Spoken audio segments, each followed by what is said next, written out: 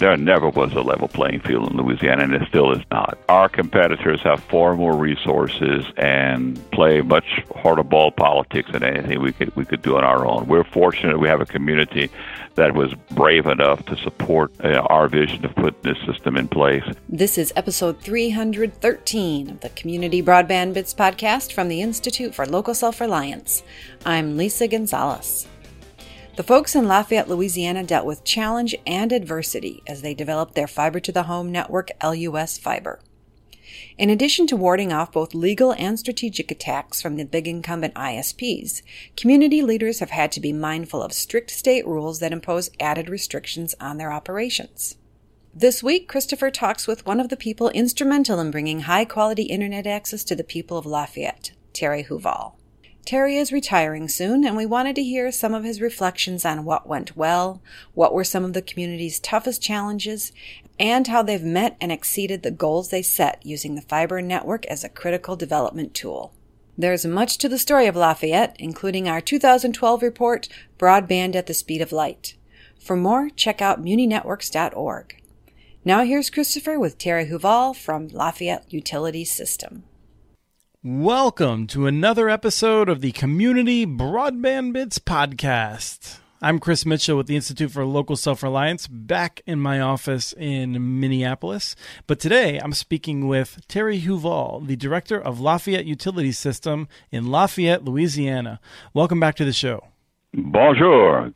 How are things down there deep in Cajun country? Oh, it's nice and steamy and hot and beautiful. Just the way you like it, I am sure. Absolutely.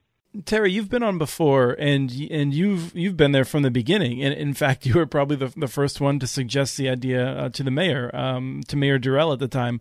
We've covered the backstory of the Lafayette Utility System, but I think there's a couple of points I'd just like to make for people who aren't as familiar. And one is that I think that you are one of the most successful citywide municipal fiber networks, and I say that not just because of you've broken even. You've never had to use a dime of taxpayer dollars, as was your intention. You've created tons of jobs, changed the culture in beneficial ways. But you did it in the face of more adversity than almost any other network, and so I just wanted to sort of lay that out there as a background of what we're talking about in Lafayette. And let me just ask you, is that about right in your mind? Yeah, I think you're right. I don't know. I'm not sure how much trouble anybody else had in the country, and I've monitored some of that, but I do know that we had more than our share of struggles having to move forward with at least announcing the project as well as getting it constructed. Our adversaries were very, very strong and pushed really hard and cost us a lot of money and a lot of time, but we made it through it. And I think it is worth noting, because as I'm sure you know, and as people who listen know, we're supportive of cities that decide to use taxpayer dollars. But for you, it's been a point that you would never use taxpayer dollars, and you have not. Is that right? That is correct. From the beginning, we never did. And the only money that we used to build the system was money that we either borrowed or earned. The question that I really want to start off with, sometimes I end with this, but I with you, you've announced that you're going to be retiring before too long, and so I think it's really a great time to reflect and ask you, knowing now, when you got started with this, you were trying to build a utility system that would just meet local needs.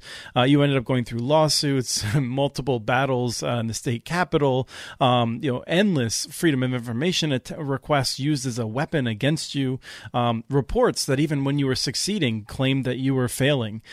You've had the incumbent industries try to harm you in other areas of utility that aren't even related to broadband. So, knowing you, I know that you'll say it was worth it, but can you tell me why it was worth it for the amount of sleep that you've lost? Well, yeah, most definitely our community has benefited from making this happen. In all fairness, I think if someone would have said, "Okay, Lafayette and Terry, if you decide to take this path. Here's what you're going to have to go through. I think there would have been a much more tepid reaction to that locally. I mean, while people might have been excited about it, the idea that we were going to go through all of that challenge and all of that cost and all of that risk would have been, I think, would have cooled some heels. But that's not what happened. What happened is that each event that we had to deal with, each situation that popped up, it was just like one more step we had to go through. So the fact that we're taking it one step at a time made it palatable, and it taught us a lot. And actually, our competitors kind of did us a favor because they created more attention for what we wanted to do than we could have ever possibly have put out there on our own. And so in some cases, I think I ought to send them a thank you note for making so much noise about it that our early advertising didn't have to say more than "we're ready to serve you." Well, and one of the things that you noted when you finally were allowed to start building the network was that your capital cost to build the network declined significantly because of the amount of years that you lost fighting in courts for just the authority to do it. Yeah, and not only that, we also ended up getting the benefit of the next generation of infrastructure that was available. Our system was one of the first ones to be put in that would have had the ability to go from not only to 100 megabit per second speeds, but to gig, and with minor modifications to 10 gig, and which we're offering that now too. So it actually gave us the opportunity to build it, use a more advanced topology that allows us to continue to grow our system at a much faster rate than we could have with the previous technology. So we want to thank our competitors for giving us that opportunity. The heritage of the Cajuns is strong. It's worth noting that every generation thinks the generation after it is weaker and softer, but much like your ancestors who settled a region that probably should not have been settled given the weather you face on a daily basis. You're always up for a challenge, it seems like. Let's talk a little bit about what you've experienced and how you got through it, because as I noted, you faced a lot of competition. And I think if you go back to what Mayor Durell's talking points back when the referendum to move forward with this project, his critique was often one that the private sector would not do this, that there was not real competition and investment that you needed. And I fully agree that he was right. And yet over the years, I think you would say that you have faced stiff competition. So how do we understand that, in that we both are frustrated at a lack of competition, and yet when you get into this, it feels very competitive? Oh, there's no doubt that what happens is that the private sector has done a really good job of scaring communities and to keep them from doing this. And they've done such a good job with that there's only a few communities or a handful that may try to do so. And so when that happens, then those large companies use all their resources and just pour it on those poor communities that are trying to make that take place. And that's what we went through here. In fact, what we saw long after we got really deep into the construction of it is that our competitors were lowering their prices in Lafayette, but not lowering their prices in other communities that were outside of Lafayette. Like Baton Rouge was paying more for cable TV service and internet service than the people in Lafayette were. Whereas prior to that time, that they were paying the same. So competition, worked very granularly in this area, and that was tough because that meant we had to keep our prices lower than maybe our price points could have otherwise had been, which made our profitability more difficult, made it take more time for us to get to that point. So they certainly did everything they could from a pricing and marketing perspective, as well as just from when we were constructing the system, trying to find ways to get in our way. And as you pointed out, our culture here is fairly resilient and fairly hard-headed, and we kept plowing through and finding ways to get done what needed to be done. In 8 years or so, I think you've had to raise, or I would say adjust your prices. You raised your prices while offering higher capacity connections one time that I'm aware of, while always maintaining that low cost, affordable option that people can take without signing on to other services. What do you do in this environment? Or I guess there's several different questions around pricing, but the first one I'm curious about is, how do you maintain such low pricing or consistent pricing in the face of different promotional deals that are rolling through and other challenges? We have learned how to play that game. Initially, I got to tell you, being a utility guy, the rates to customer A are the same rates I charge to customer B, the same rates I charge to customer C. And I realized not long into this business that we weren't going to be able to be successful had we done that, because there are always people out there that are looking for deals. And if you don't have some kind of package you can put out there, even though it might be for 2 years or whatever, if you don't do that sort of thing, you're going to lose an important segment of the population you're trying to serve. So we've had to kind of go with the approaches that attract customers and retain customers. That was a learning curve for us, and also we had to learn that you're not going to make it in this business if you don't increase your rates to cover what your costs are. And our big cost increases through the years have been cable television. And while cable television is kind of dropping in popularity, there's still a very important segment of our customer base that wants that service. And if we're going to offer it, we're going to have to increase the prices. And on the internet side, people want good high-speed internet, and using more and more of it. We had to make adjustments there, too, to keep our rates to where, we had to increase them, but we always kept them at a level that was cheaper than our competitors. And we shaved it really tight, but it's worked out well for us. Right, it's a good reminder. I'm sure that your television prices have gone up more than once, just because that's the nature of the business. So I guess I missed a few times, but you did adjust your rates a couple of times, where you increased the speeds that were available and bumped up the prices on the internet. As we all know, the television prices escalate much more rapidly. What we tried to do with the internet is every time we increased the rates for the internet, we'd give the customers more speed. Mm-hmm. So they got something in exchange for the increases, and the increases were never very large increases. It might be like a couple of bucks. Each year. But it's what happens in the business is that as you see the shift taking place of more and more people cutting the cord, that's good that they're buying our internet services. But if we don't adjust our rates so that we're not so dependent upon the cable TV service especially, then we're going to find ourselves in a financial position that will not be attainable in the long term. Mm-hmm. So there has to be some really careful monitoring of what's happening with your customer base, how people are responding to it, and recognizing that if we can increase speeds and increase prices just a little bit, that customers will see that as a big plus for them, because they're looking more and more for faster speeds, not necessarily just to play games and so forth, but just for the fact that they're utilizing the internet in their homes for more things than just streaming. Terry, you mentioned the utility mindset that you came into to start this with, and I think this is one of the things that we often identify as a real challenge for cities that have successful, and not just successful, but I mean very well-run municipal electric utilities, figuring out in particular how to deal with advertising. So can you walk us through, what you experienced on that end? Yeah, on the advertising side, we contracted with a couple of different advertising firms in Lafayette.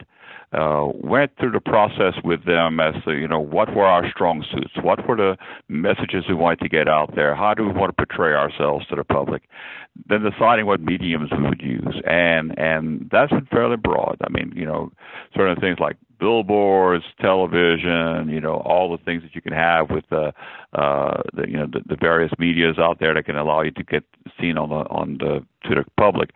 But the other thing that we thought was important to do was to sponsor major events in our community that are well respected. Lafayette has a culture this Cajun Zydeco music culture. So there are events that take place here, a couple of pretty big festivals here, Festival International and festivals Acadienne, and we've become the prime sponsors of both of those events.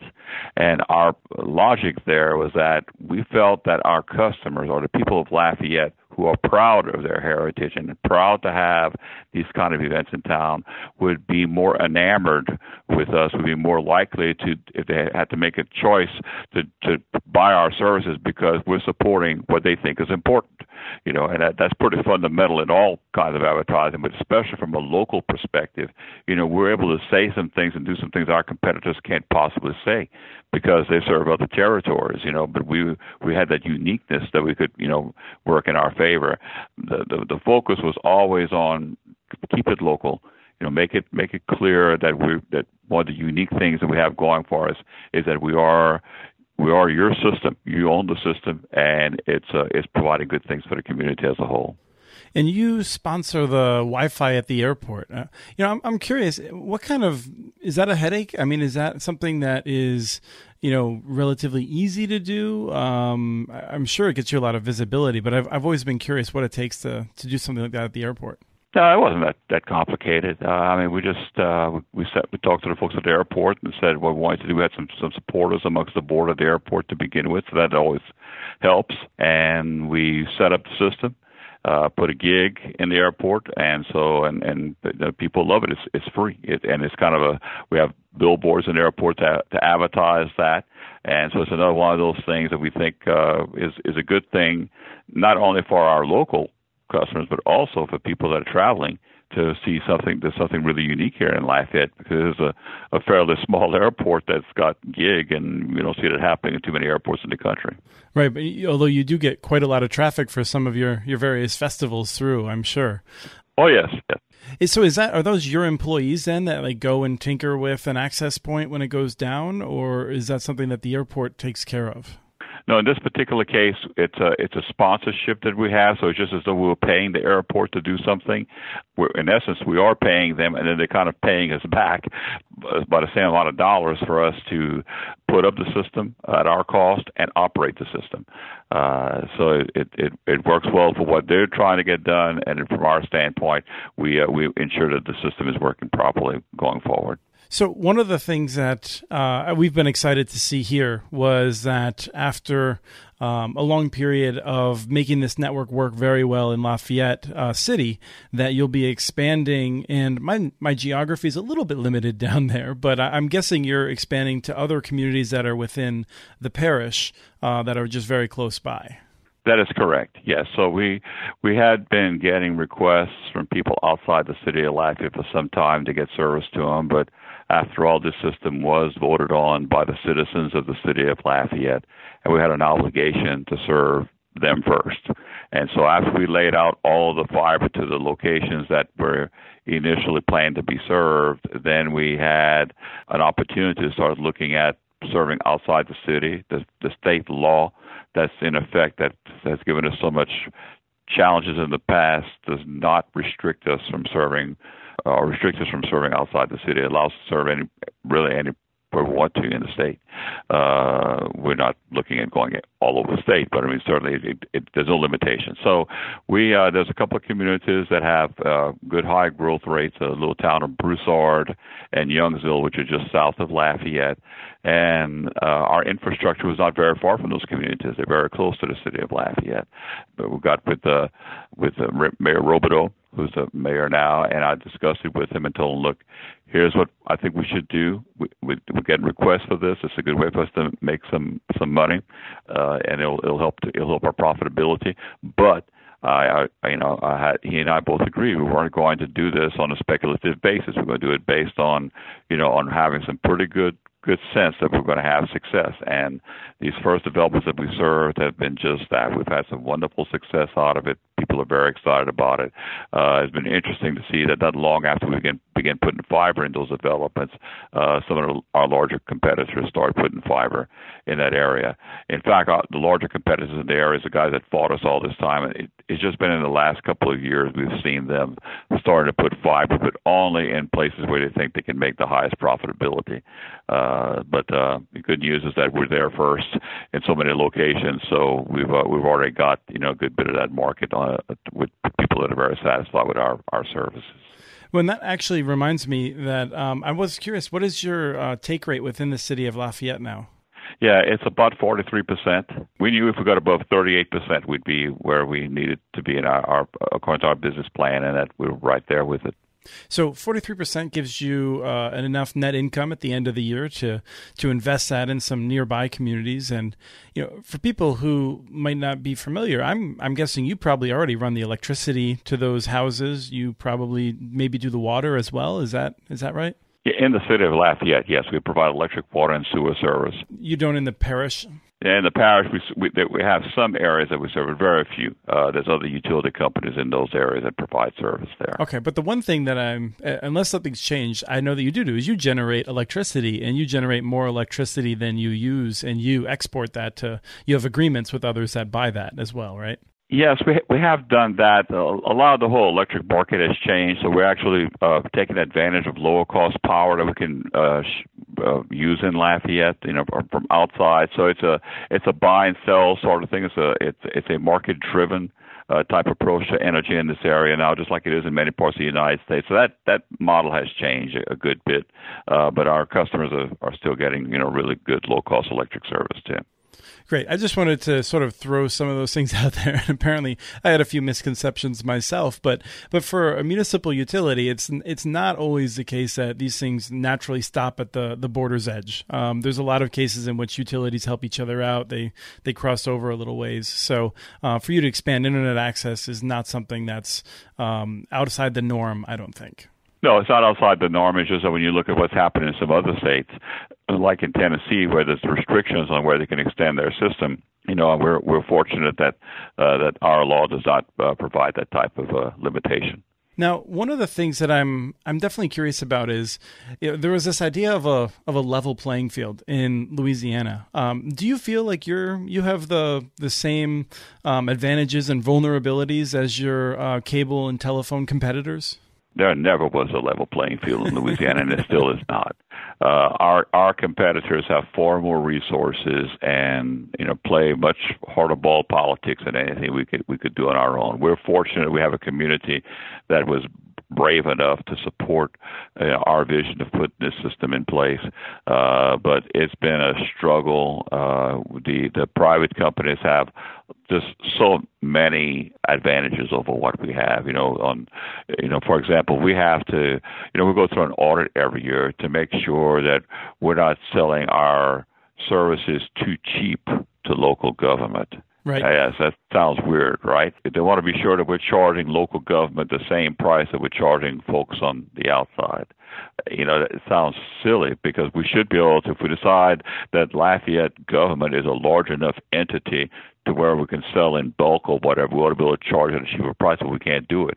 So their purposes with this Fair Competition Act, or allegedly Fair Competition Act, to make it more difficult and more cumbersome for us to be successful, and to actually increase cost to our community, so they could say, well, look at that, their costs are going up because of fiber. So it's that kind of game that gets played, and it's unfortunate, but these guys have deep pockets, and they play the politics very well, and they do it 365 days a year in areas that we don't, and dealing with people that we don't always know. Well, the reason I wanted to ask you that right after the expansion is because it's worth remembering that those things have real-world consequences.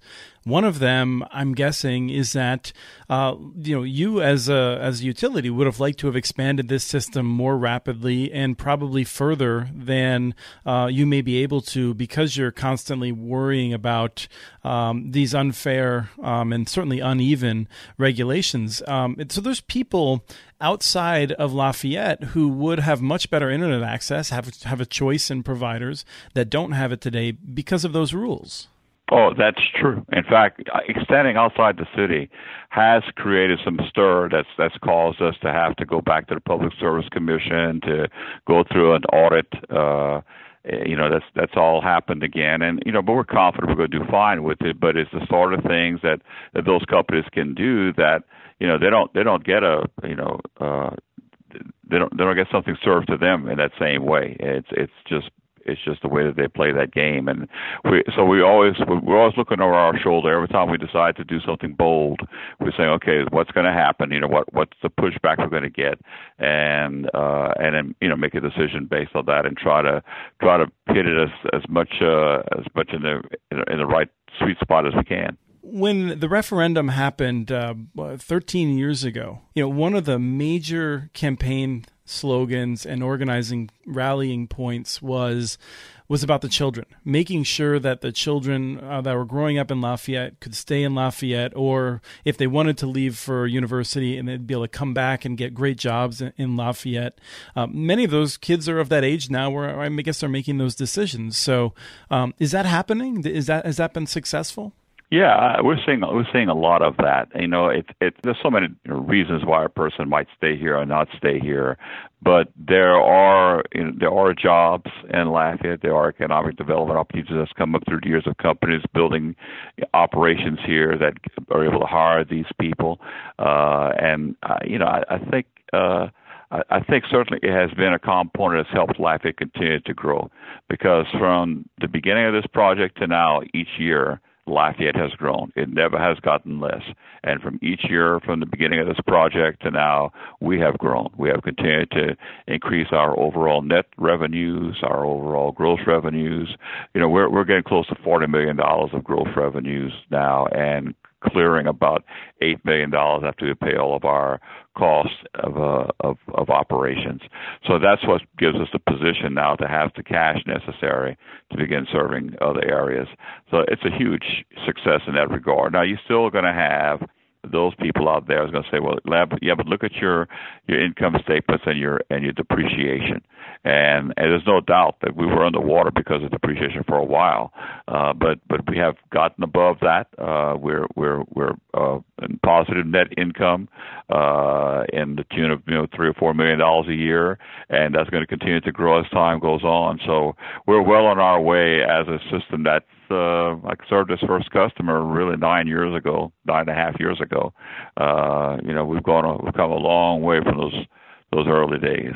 Is there anything else you want to tell us before you leave? I mean, you're always going to be welcome to come back, but I don't know if I'll be able to track you down after you step down as director. well, you've got my cell number, so you can always find me. But no, I have really enjoyed my work here. It'll be 24 years when I retire. I worked 16 years before that with another electric utility company, so I've had 40 years in that business. And the last, 14 years since we began talking about fiber the first time, it's been an invigorating challenge for me and my team and for our community. And it's created a lot of excitement, a lot of public support, and we look forward to continuing to grow this system. And the good news is I have some really fine people that I've worked with here, some very bright young minds, and they've been sitting at the table with me all the way through this process, so they know what to do, they know how to get there, and I still live in town. So, no matter what, there's always be a connection there, and it's a proud part of our history. Well, wonderful. Thank you, Terry, for letting us know what's going on, and also being an inspiration for people to know that this can be done, even in the face of overwhelming opposition. Well, thank you, Chris. And look, thank you to you and so many others that have been so supportive of us, and especially in those days where we were struggling. Your voices gave us hope, because sometimes people will try to attack you or try and attack us to say that you guys don't know what you're doing, or this can't be done. And when you talk to others, and especially folks like you who see the vision of it all, it gave us a lot of inspiration to go forward with this. So thank you so much. That was Christopher speaking with Terry Huval from Lafayette Utility System discussing LUS Fiber. Remember to read up on LUS Fiber and the struggle in Lafayette at muninetworks.org. We have transcripts for this and other podcasts available at muninetworks.org/broadbandbits. Email us at podcast@muninetworks.org with your ideas for the show. Follow Chris on Twitter. His handle is @CommunityNets. Follow muninetworks.org stories on Twitter. The handle is @muninetworks. Subscribe to this podcast and the other ILSR podcasts, Building Local Power and the Local Energy Rules podcast. Never miss out on our original research. Subscribe to our monthly newsletter at ilsr.org. We want to thank Arnie Huseby for the song Warm Duck Shuffle, licensed through Creative Commons. And thank you for listening to episode 313 of the Community Broadband Bits podcast.